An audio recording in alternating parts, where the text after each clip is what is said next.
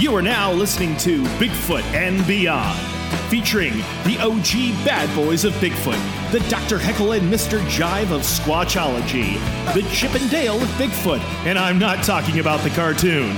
Please welcome your hosts, the Bigfoot celebrity couple Biff Clobo, better known as Cliff Barrickman and James Bobo Fay. Hey, Cliff.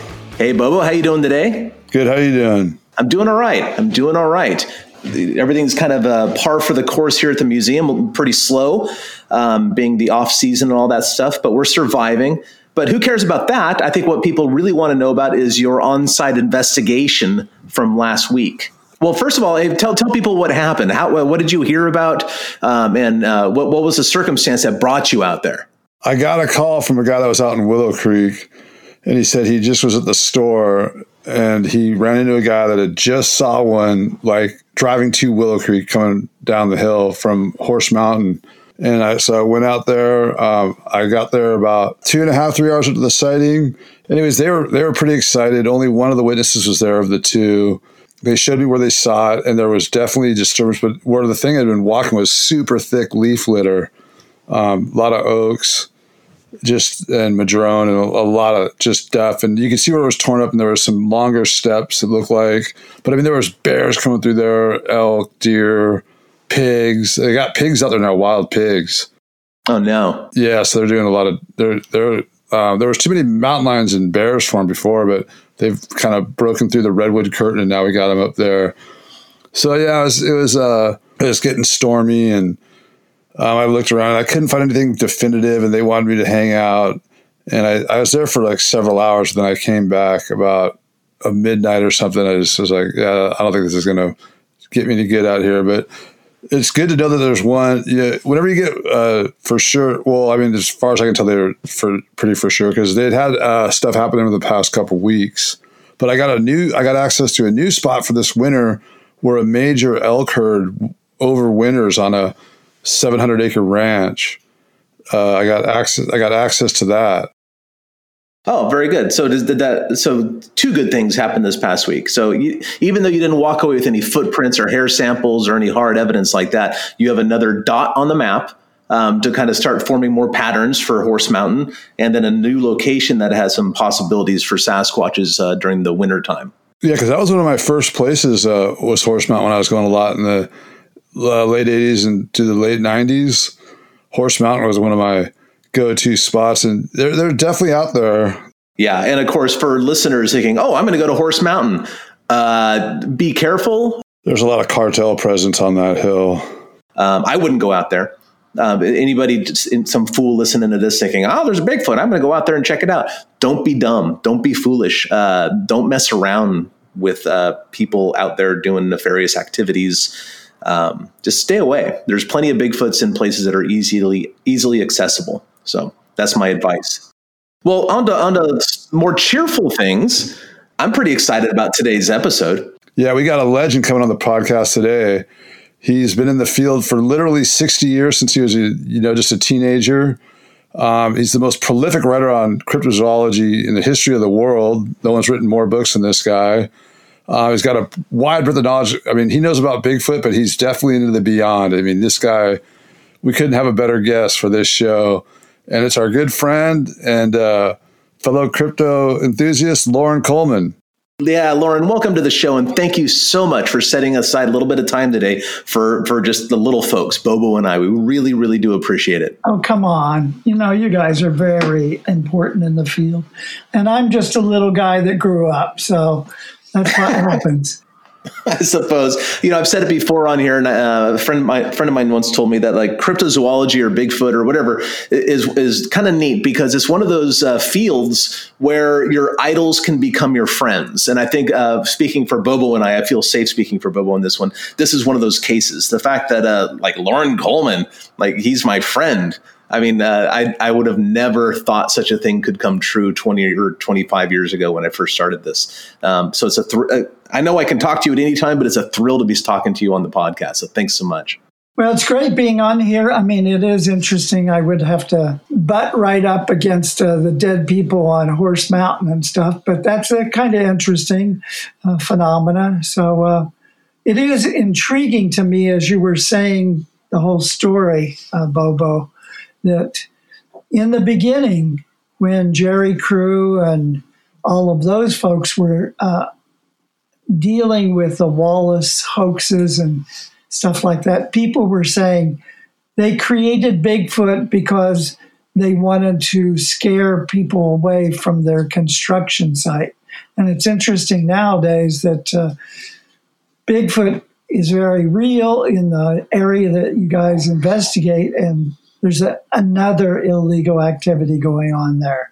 Many people thought that Wallace and those folks weren't really doing their job when they were constructing roads, and they were trying to really hide the fact that they were cheating people out of money by creating these stories of Bigfoot. Well, it turns out Bigfoot was real, probably, and has lived on way long beyond the construction of that road and these people that have passed away. No, Loren, you have. I mean, I don't mean it to be disrespectful at all, but you have the perspective of age with you now. You know, that's a nice way of saying it, isn't it? But because of that, you have met so many people over the decades. Did you meet Ray Wallace or Jerry Crew or any of those early people from the very beginning?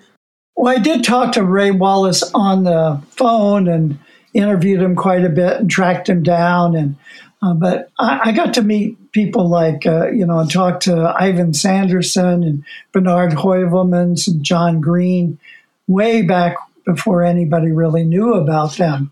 About when did you cross paths with, like, say, Sanderson for the first time?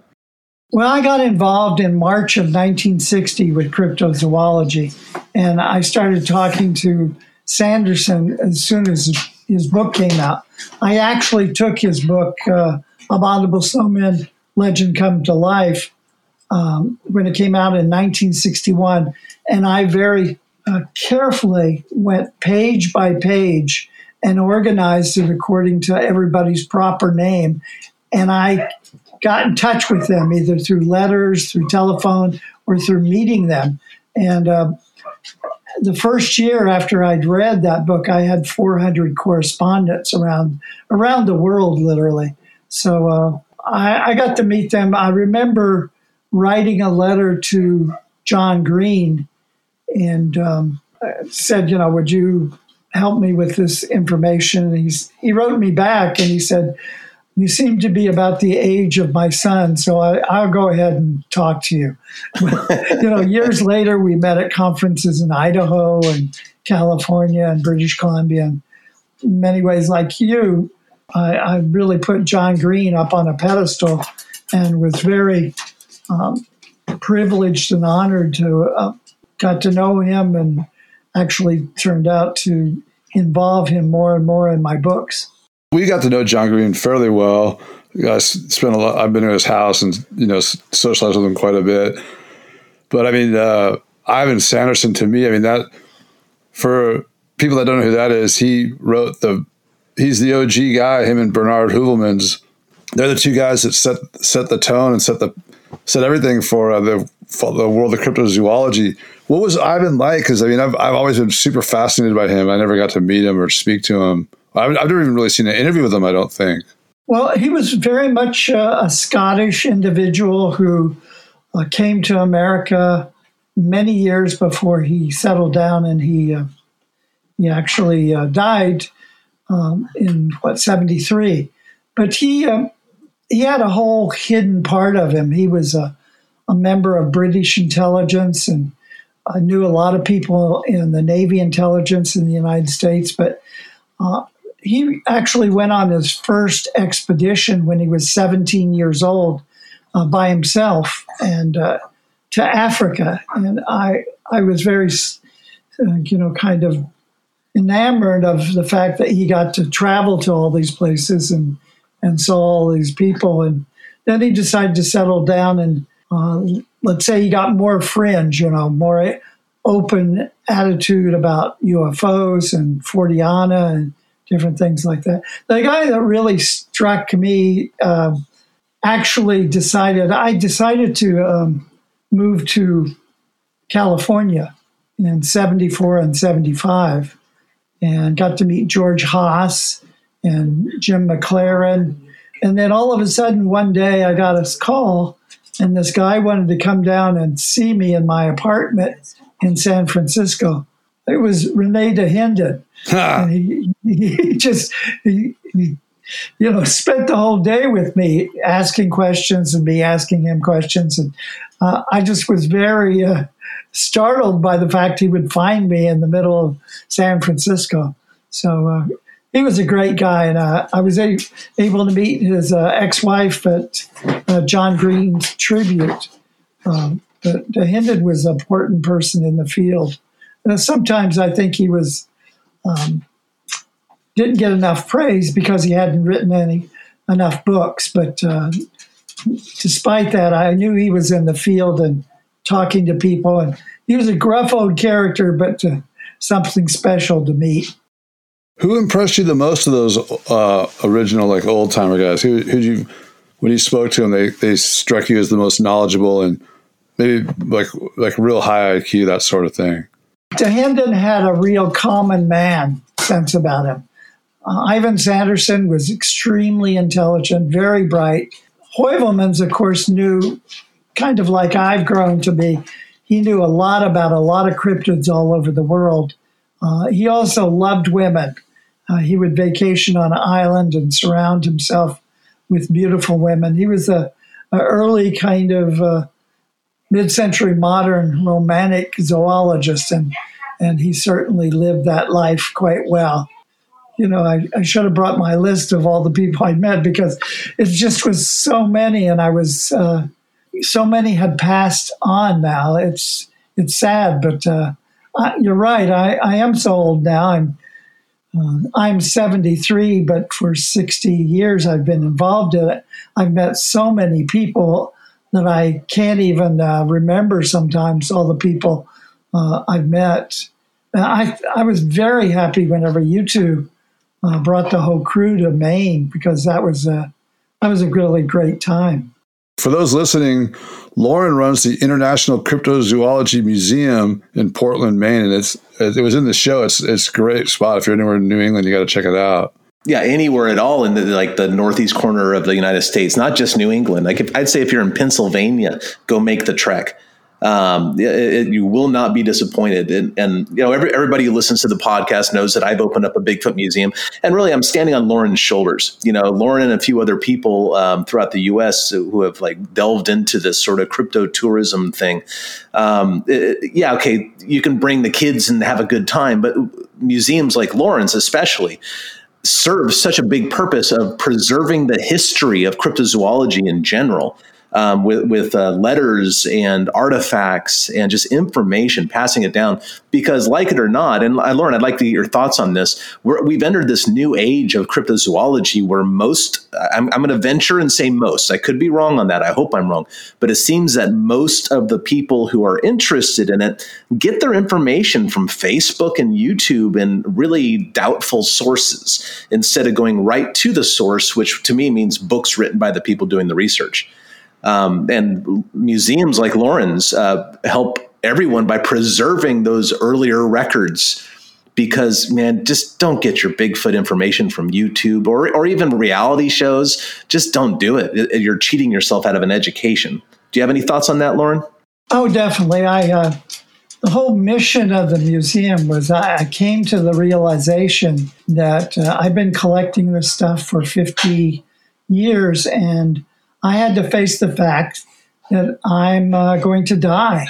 That if I wanted to make sure that my material from, Jimmy Stewart's letter to pieces of the Yeti samples from the 1959 expedition, all these pictures and casts and artifacts and tourist art and native art that I had collected, if I was going to make sure that I would save it from eBay and from an auction and from somebody just taking it and throwing it away, like I'd heard so many stories, that I was going to have to create a museum myself.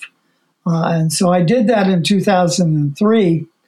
And when you guys came in 2015, we were in a large space. But even since then, We've moved to Thompson's Point in Portland, Maine, another section, and we've expanded 3 times to the size it was over on Avon Street. So we're just getting donations. My whole motto was, as opposed to it being thrown away or auctioned off, find a place to donate it to your university, to your alumni, to your local historical society, as opposed to losing that legacy, losing those artifacts. We need to preserve it. So now we have all of these exhibits. A lot of things are on displays at the museum, but we also have a lot of things in storage in archives. For instance, we recently got the Sasquatch Revealed exhibit from Chris Murphy that's been traveling all over the country for 15 years. And Chris was tired of doing that. He was tired of dealing with all of these different museums and the requirements and crossing back and forth across the border. So the final resting place of his exhibit and his displays is our museum. And we're fully integrating his displays and his artifacts with our artifacts. Just before that, we'd received material and archives and casts from Tom Page, who, like Tom Slick, was a benefactor during the days of Patterson and Peter Burns expeditions. So a lot of these guys are getting old, they're dying, they're trying to figure out where to put their materials. I'm sending anybody on the West Coast to your museum, Cliff, because, they need to donate. The closer to home, the better. We got a tractor trailer full of material from the West Coast, from Chris Murphy. But some of this needs to be spread around the country. The place in Georgia, other places that are getting more established, I think I will trust.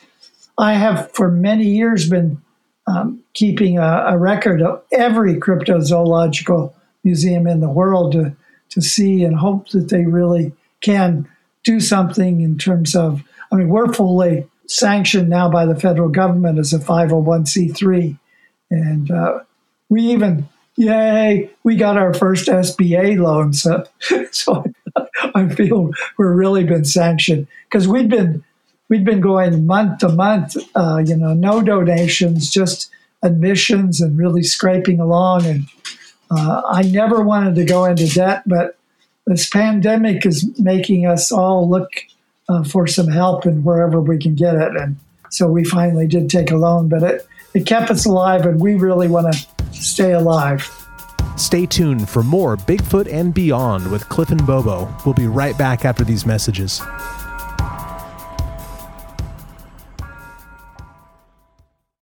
Now, Loren, I want to look back to maybe, I don't know, in the 60s, 70s, and probably the 80s into your field work.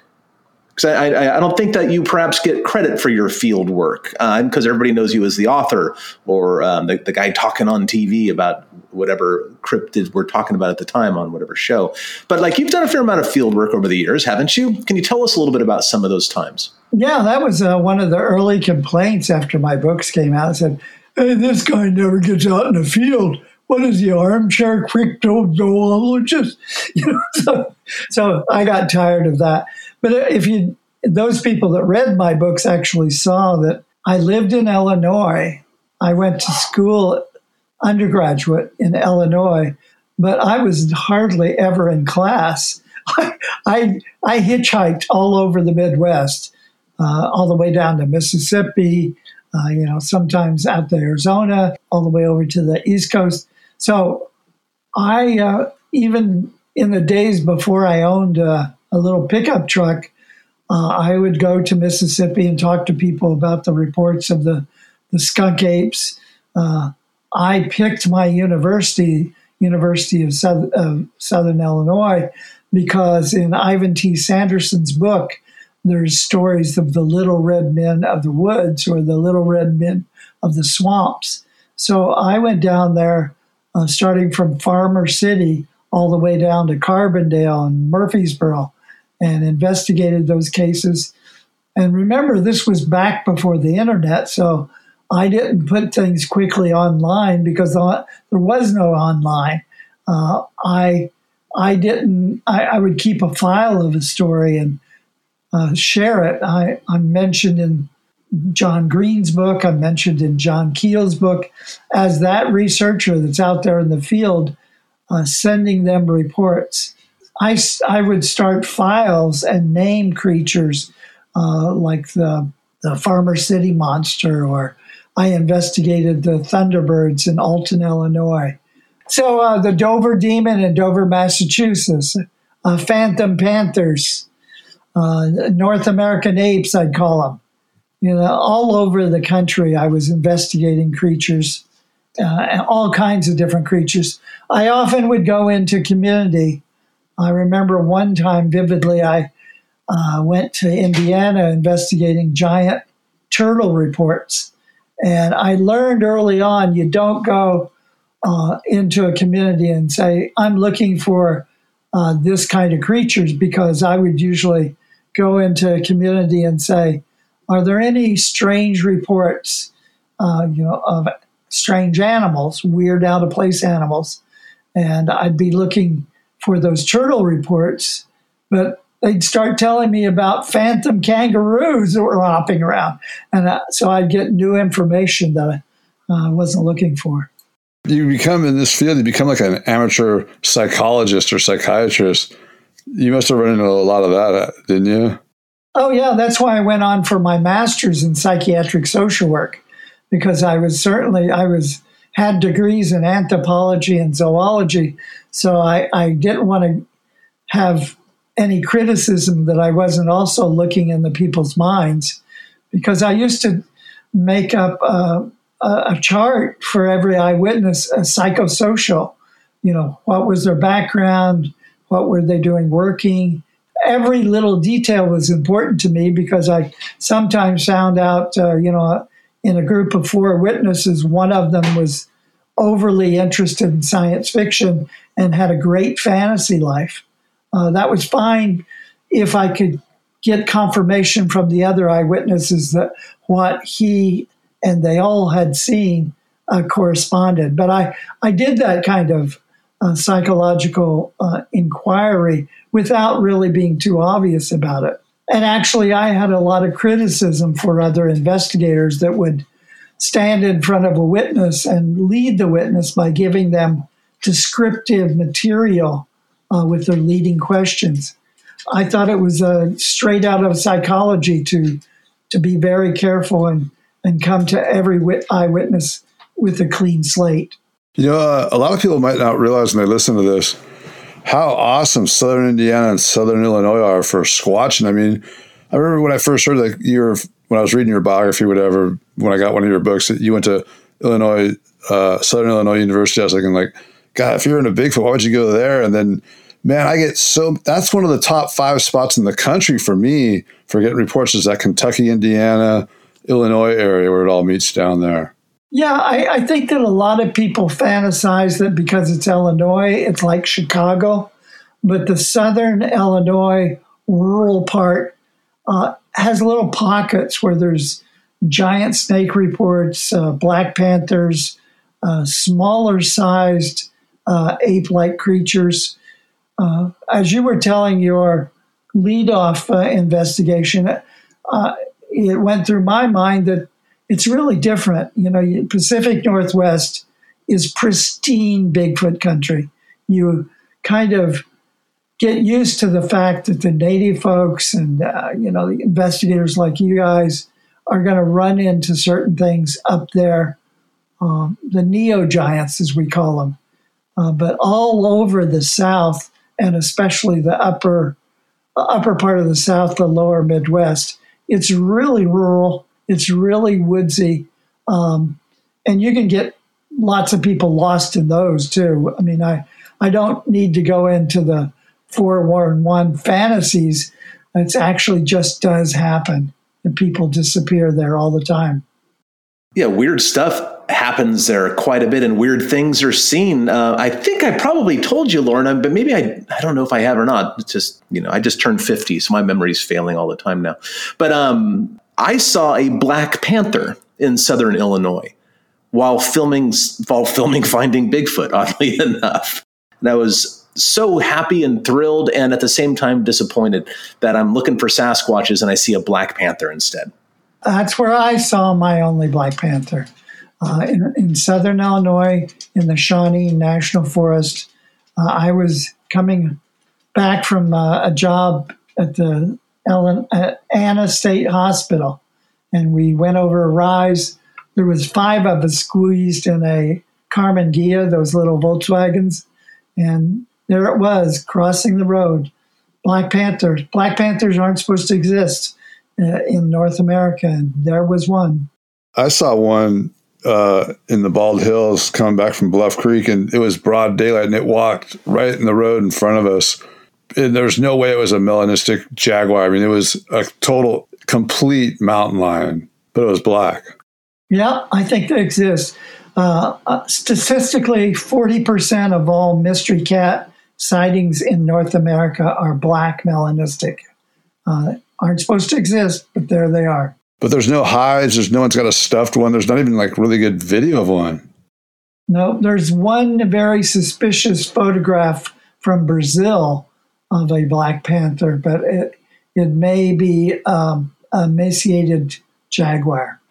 Loren, have you had the opportunity to observe any other cryptids in your journeys through the decades? I had some near Bigfoot experiences in other places in Illinois, but I wouldn't say I feel comfortable saying they were sightings because they were smells, noises, brushing of vegetation, but nothing like that.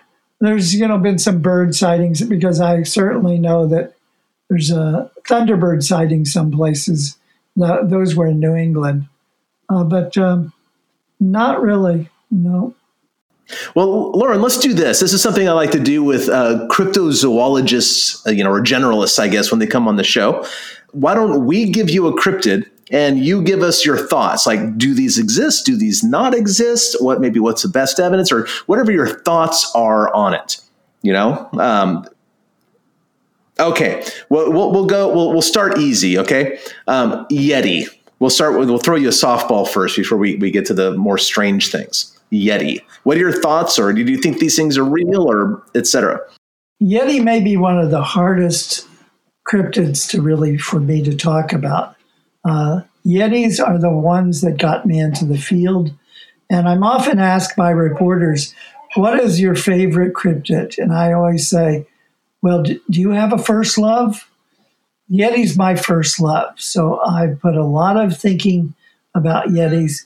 And I really do consider that they're the one cryptid, the one hominid that may have already become extinct. I think that they actually existed in the recent past.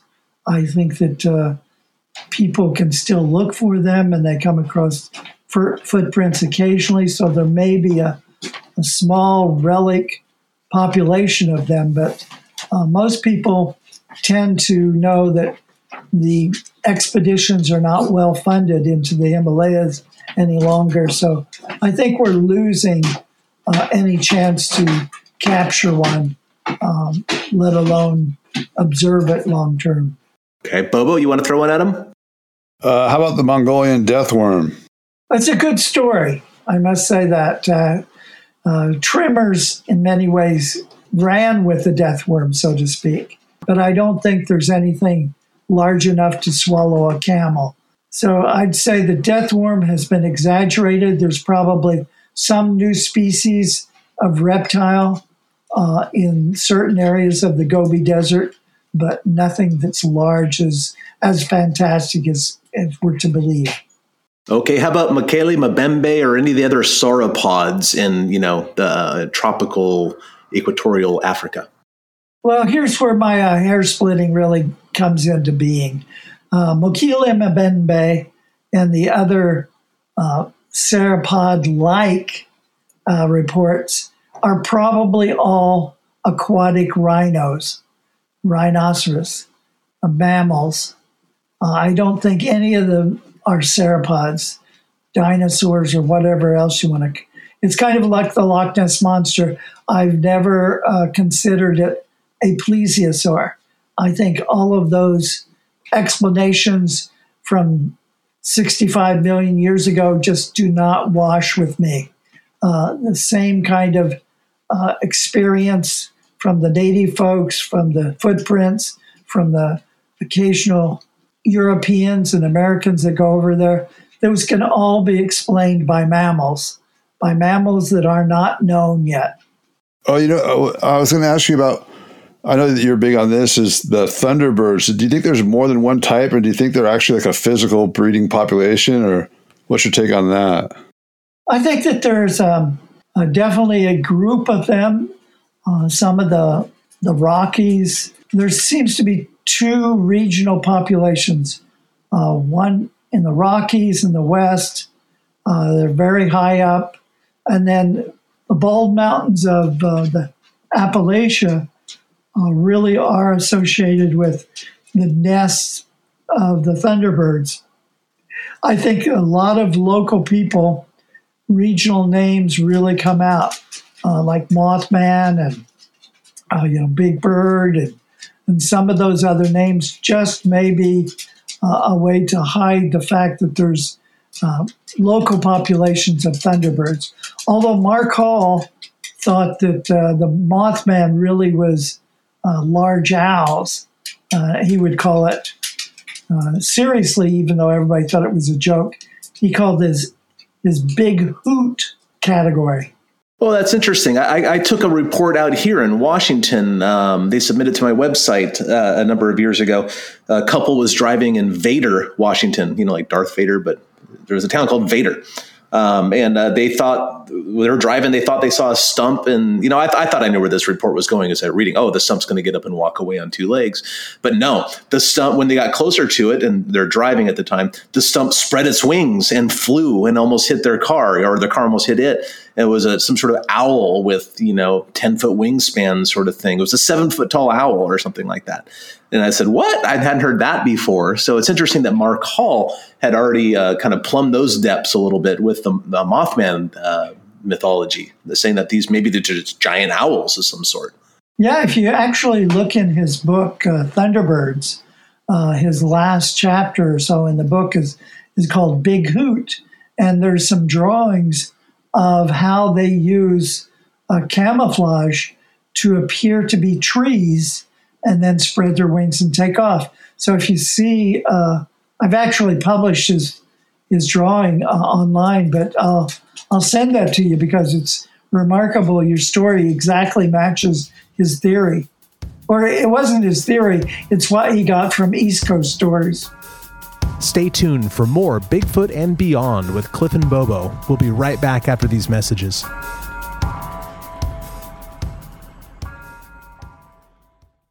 What about a dog man? Oh boy. Dog man, I saw it and heard it coming. Linda Godfrey, another investigator that I respect, I've known her and met her a lot and talked to her. I think that she created a phenomena that people have actually run with it, so to speak. That some of her early reports, we would sit down during a break at a conference and talk, and I'd say to her, but Linda, these look like Bigfoot that are on the roadside bending over, eating rabbits, eating roadkill. Do you really think that they're a dog? A human-sized dog. And she said, oh, yes. And then I would go home and watch the video of her on some program, and she was walking one of her little dogs. And I thought, oh, okay, she's got dogs on the mind. I know where that goes. So I really think that, it's like werewolf folklore. People know that it's out there. They can start hooking it up to what I think are misidentified Bigfoot. I never gave it any credence at all until I talked to like just so many good witnesses. I've only spoken to 2 good witnesses, and I just hope they're not real. I hope that is something truly in the paranormal that I don't have to deal with, because for me, that would fundamentally change camping. And I'm just not interested in something like that. Well, I started hearing reports in the 70s when people up in Wisconsin and Michigan were talking about these dog-like creatures near the Indian mounds. And then it almost became a spiritual native reckoning of what they were seeing. But I don't know, I keep hearing them. I keep throwing out the possible misidentification. And now there's conferences and there's medals and there's figurines. I mean, it's become a cottage industry. Now, what about Megalodon? Well, I really tend to think that if there were the big guys out there, that half the surfing population of Australia would be decimated.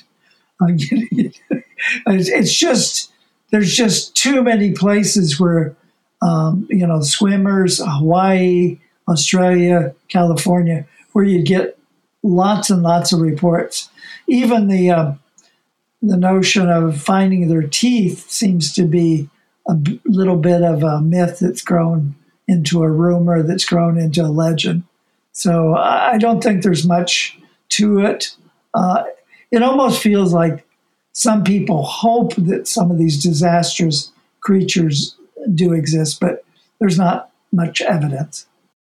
Yeah, I would think we would find massive shark bites out of dead whales floating around, because that white sharks are always eaten out of those things, but you'd expect to find massive bites. Now, you mentioned Australia, Loren. Have you ever been down there? No, I've been invited to speak at 2 conferences, but it was those kinds of situations where 1 week before the conference they'd cancel, saying they didn't get enough registrations. So I want to go, of course. Well, it seems like that's just, like a hotbed for cryptozoology. So many things are down there, whether you're talking about the yowies or the Junjidis, I think they're called, the brown jacks, the small ones, or the thylacines are down that part of the world, or you must know Gary Opit or something. Do you know Gary Opit? Yeah, I actually did the introduction to the Yowie book by Paul Cropper and Tom Healy. Yeah, one of the best books ever written, by the way, in cryptozoology, in my opinion. So I would like to get, that's the other country that I've been invited to, and then I didn't cancel out, but the funding dropped out, was in the 80s.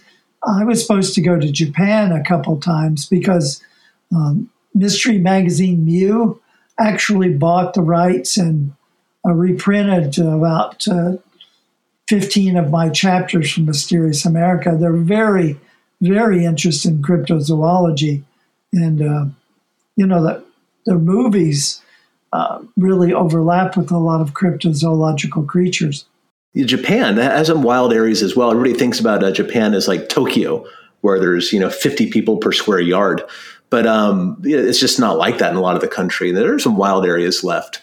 We're all familiar with reports of hairy hominoids worldwide, whether it's the Yowie in Australia, the Yeren of China, any number of names up in Russia and throughout that area. But there's a hole in the data, shall we say, and it's only now beginning to be filled a little bit. What can you tell us about hairy hominoids and Bigfoot-like critters in Africa? Oh, I don't think there's any hole there. I think it's... Well, in the literature, I think there is. Not a lot of people have written about it beyond like Sanderson. Well, Heuvelmans and Sanderson certainly tried to put something in that hole. But the other thing is that the use of the word Bigfoot has become worldwide. So you have to look before that. You have to look for these stories of, there was this one woman whose name escapes me, but she wrote a lot about Creature X and all of these stories from sub-Sahara Africa. There's these creatures that are kind of a different ape, not a gorilla, not a chimpanzee, that seems to be there, not a Bigfoot. And it's now people are paying attention to it. there was so many cryptids in Africa. Heuvelmans systematically started going through, the dinosaur-like ones, the big unknown cats, the naughty bear, which is a big creature that may be a bear or may not be. There was so many that in Heuvelmann's book, On the Track of Unknown Animals, he says towards the end of that book, I'm not even going to deal with hominids because there was so many other things he had to deal with. And that was reflected in his series of individual books in French. So I think that it's all the different languages in Africa has confused the picture. If you are well read in French and German, you can find hairy hominids. Not that many books in English have brought that material into our language. We had Patterson from Gareth Patterson. Yeah, from South Africa. Are you familiar with him and the Otang? No, I'm not. Oh, you might want to be, Loren. I will, sure. Yeah, he kind of came on our radar through Matt Pruitt, actually, who had read basically the long and short of it is Gareth Patterson, who we had on the podcast here. He was an elephant researcher. In fact, Loren, you remember Born Free from the 70s, right? Yeah, I forget that guy's name, but Gareth was his assistant. So he was involved in all of that. And he had a big hand in lion conservation for a long time. And he eventually started studying elephants. But along the way, he started seeing hairy hominoids. And this is he's a world-renowned sort of naturalist. It'd be like if Jane Goodall saw 4 or 5 of these things over a 5 or 6 year period. Yeah, so they're probably some sort of big Australopithecine or something, but they range between 5 and 7 feet. Really interesting book called Beyond the Lives of Secret Elephants, I believe is what it's called. Yeah, it's only on Kindle, I think, at this point. I don't think there's a hardback or even a softback, a physical copy of it available in America because it's through some South African publisher or something, I believe. One of my sons, who works for CBS Sports Network, actually is getting quite a connection to Africa. He's been to Africa 3 times as a volunteer researcher on African hunting dogs, in which he tracks them and stuff. So I'll talk to him because he goes to South Africa rather routinely. He can do field research for me. Oh, yeah, maybe pick up some copies of the book as well. Yeah. What do you think is the most for sure physical breeding population of cryptid animals in the like Sasquatch is probably in there? Then what would be their top 2? Well, I wrote the book with Patrick Weege called The Field Guide to Bigfoot. And in there, we rated what we called the best bets for discovery. And the number 1 is orang pendek. I really sense that there's enough evidence of orang pendek out there, enough good sightings by scientists, by biologists, that it's only a matter of time. And I think in many ways, discovering Homo forensis and the little creatures they discovered fossil forms on the Philippines shows us that there's, like the Menehune in Hawaii, those kinds of tales may have a basis in fact. There's orang pendek will be discovered, maybe not in my lifetime, but certainly in you guys' lifetime. It's just around the corner.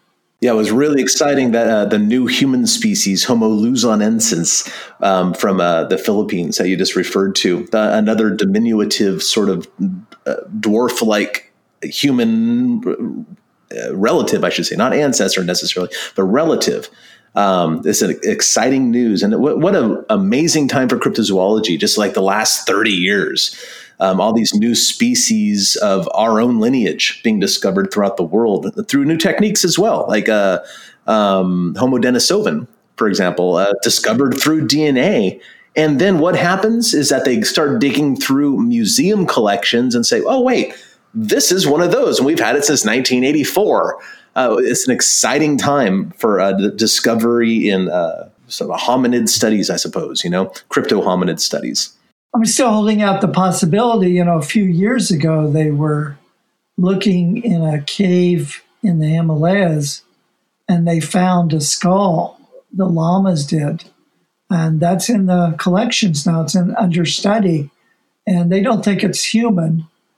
They wonder if it's possibly a Smithsonian or a Yeti.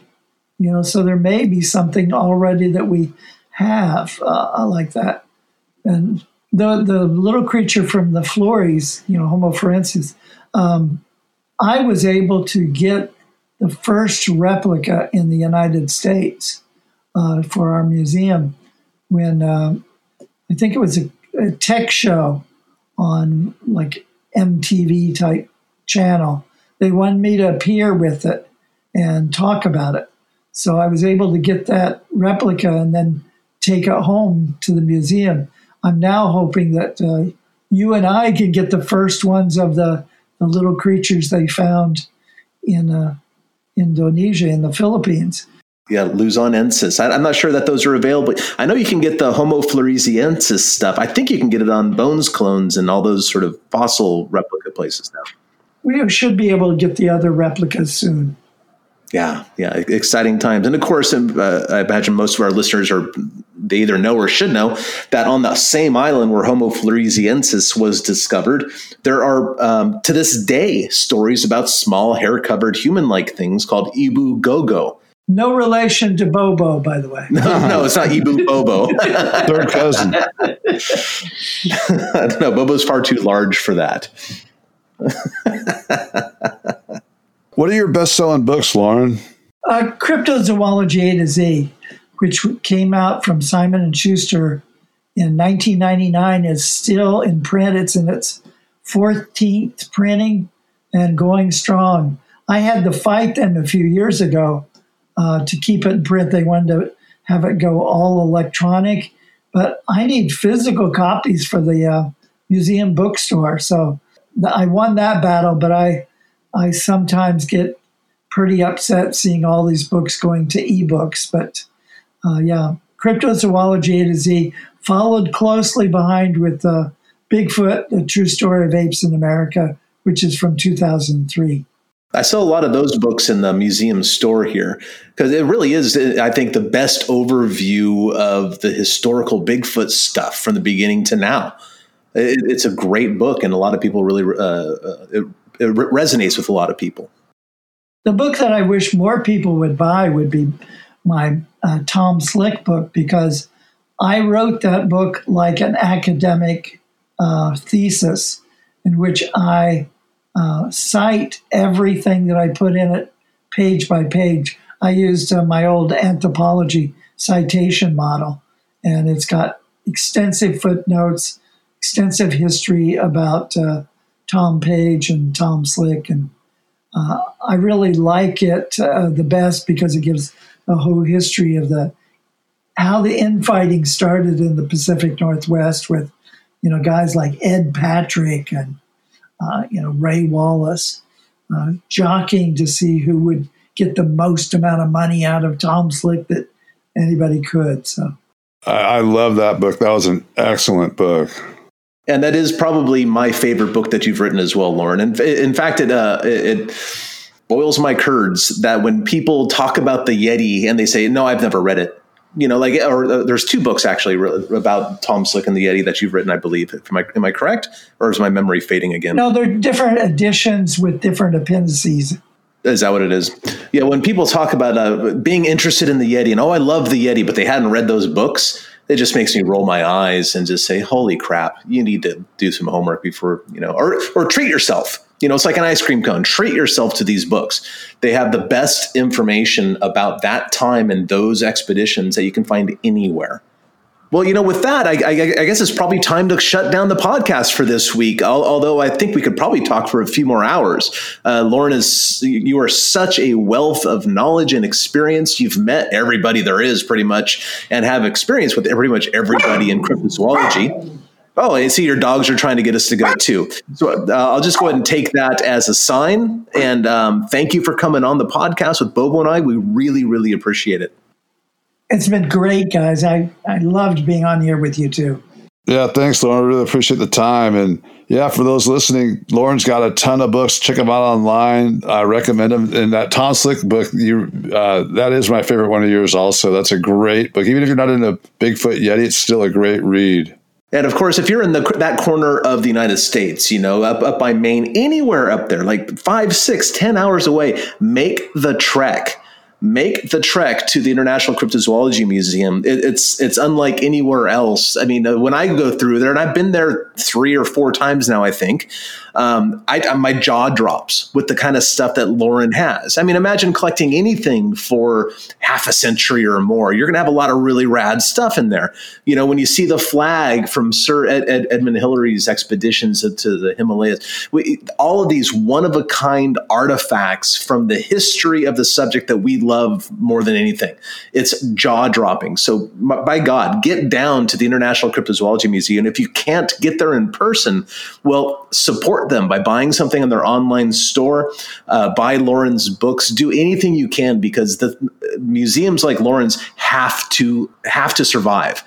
Nothing else serves their role in our society. By all means, do everything you can. And Loren's is nonprofit. It's great. I can't say enough good things about it. So get down there if you can. Check it out for yourself. You will not be disappointed. So with that, Loren, thank you so much for coming on, and I look forward to the next time we have a chance to talk. Okay. Click. Take it easy. Bye. Later, Loren. All right, Bobes. Another one for the history book.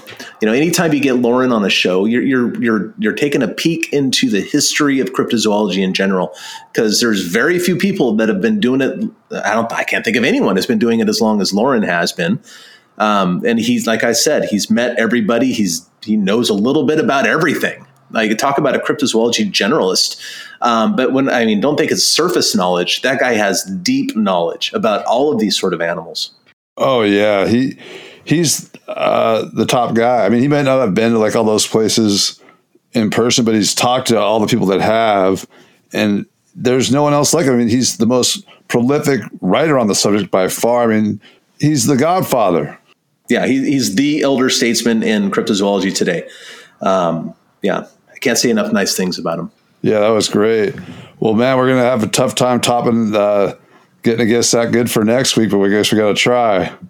Yeah, I'll do my best, and you do your best too. We'll see who we get. Okay. All right, folks. Well, thanks for tuning in. Like Cliff said, check out the International Cryptozoology Museum in Portland, Maine. If you get the chance, Loren runs up there with his wife, Jen. And check out his books. They're great. You can get a lot of information. So check them out. And until next time, keep it squatchy.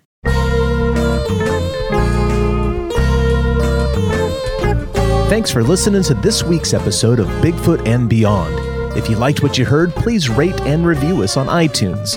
Subscribe to Bigfoot and Beyond wherever you get your podcasts, and follow us on Facebook and Instagram at Bigfoot and Beyond Podcast. You can find us on Twitter at Bigfoot and Beyond, that's an N in the middle, and tweet us your thoughts and questions with the hashtag Bigfoot and Beyond.